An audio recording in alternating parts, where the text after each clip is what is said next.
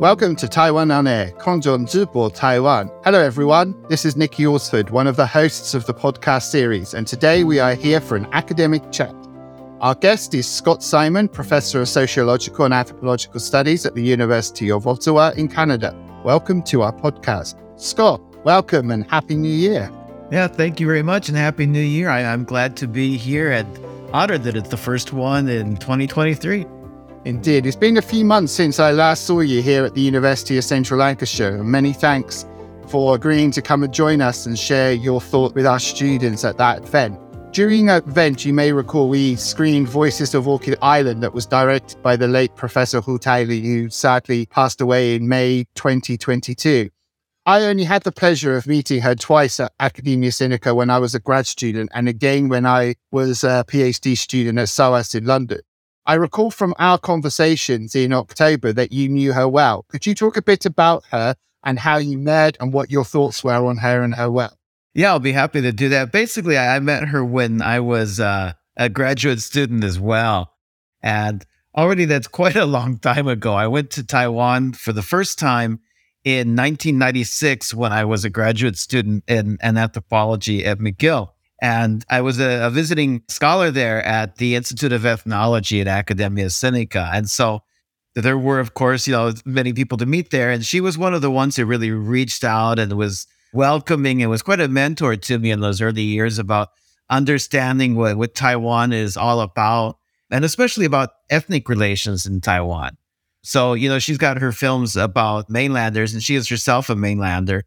And so I was doing my field work down in Tainan, working with Hoklo-speaking people there, and so native Taiwanese. And she was really good at giving me perspectives about mainlanders. If I can just return to the Voices of Orchid Island, a film that she did, I think was in 1993, if I recall rightly. One of the key features of the film was this reflective nature of conflict, or perhaps better said as cultural differences between Indigenous and non-Indigenous peoples. In your own work, how have things changed on Orchid Island and perhaps by extension Taiwan itself? Yeah, just mentioning Tai-li again, I want to say that it's partly because of her influence that I actually went to Orchid Island. She really put it on the radar screen for me. I taught with that film for years in my courses on sociology of development. But then in 2019, I was able to go to Orchid Island and do some field work there with an MA student. And it's changed quite a bit from the time when her film was made. I think the biggest changes are the really obvious ones that in her film, there are very few scooters on the roads, and now there are way too many. And basically, Orchid Island has been inundated with tourism since she made that film. And so now they arrive, tourists tend to arrive by boat. They take a tour around the island on a scooter with scooters. They got this chain, they call it like a dragon. And so the whole island is really full of tourists with scooters during the tourist season. So I think that's probably the biggest change there. What about on Taiwan itself? Do we see that there's been much changed in this kind of nature of cultural differences between Indigenous and non-Indigenous peoples? Yeah, I think that when we're talking about the cultural differences, they're definitely always there. Of course, there are also cultural differences between Indigenous peoples. That was one of the big lessons that I drew from Orchid Island, in fact, was that they're the only Indigenous group that has a word in their language for the island of Taiwan. They call it Ilaut. And I found that interesting. And they don't really identify themselves as being Indigenous peoples of Taiwan. They identify themselves as being the people of Ponzo no Dao, the island of the people, and related to the people of the Batanes Islands in the Philippines. But I think you're interested in the relationship between Indigenous and non-Indigenous. And I think that there's been a growing awareness in Taiwan, especially among the urban educated people, about the multicultural nature of Taiwan and somewhat of a pride in that. Yeah, just kind of keeping on that, but on Orchid Island, another thing that came through from the film itself was this kind of early activism in surrounding nuclear waste. Mm-hmm. Could you perhaps expand a bit more on that and how that has changed since the film came out? Yeah, I think that at the time when the film was made, that there was much more active protest going on.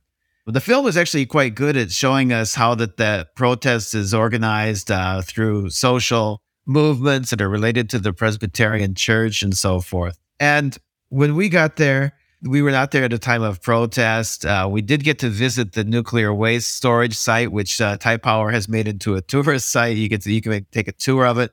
We did see some evidence. There's a coffee shop that was decorated with the banners and so forth from the protests that have happened in the past. But as we got to know people and talk to people, we found that many of the local people there don't really see that as a priority for them.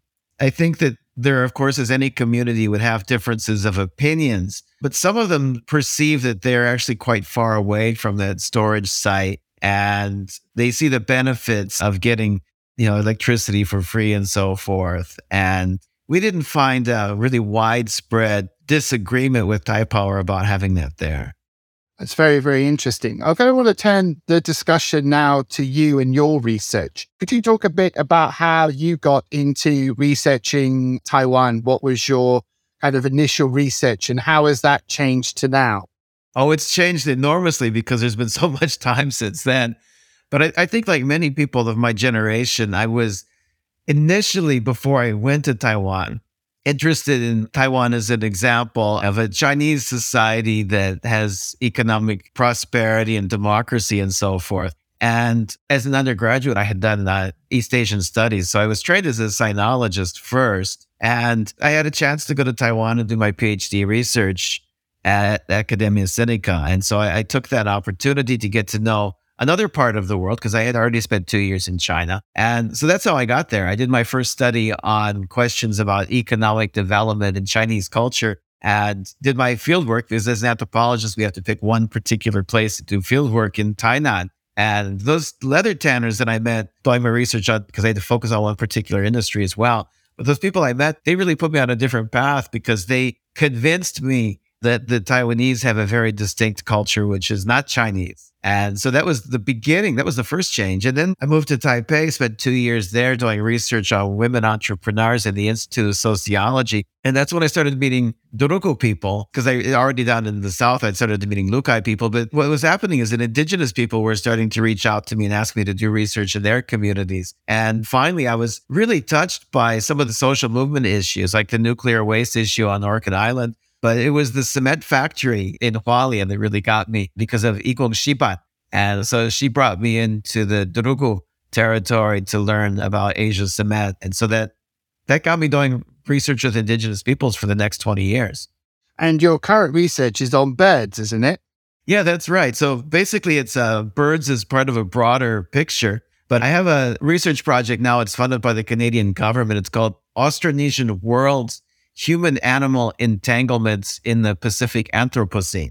And basically, we're a fairly large team of professors at different universities around the world, including Taiwan, and also graduate students. And each one of us gets to focus in on something that interests us. And so I chose birds. I could have chosen anything within those human-animal entanglements. And it's a 5-year project. So I've actually been doing it in other parts of Asia and the Pacific, but it's birds. And I have done research on Durugu and Sedek relations with birds and written several articles about that. That all sounds fantastic. And I look forward to reading them when they're out and published. So finally, I'm just kind of curious when we're next going to get a chance to share a beer with you again. Yeah, I'm looking forward to that as well. So that might be in June at EATS. We'll find out soon. Yeah, so that's the European Association of Taiwan Studies conference that will be held in London. Oh, that would be great if we can meet up there. Yeah. Maybe we can celebrate my book, which will be out by then, called Truly Human, Indigeneity and Indigenous Resurgence on Formosa. And that talks about my bird research too. Oh, that's perfect. We'll have to invite you back to do another podcast on your book when it's out. Yeah, I would love to do that. Well, listeners, I want to say thank you to Scott Simon for taking this opportunity to speak with us. So stay healthy, everyone, and ta-ta for now. Okay, thank you.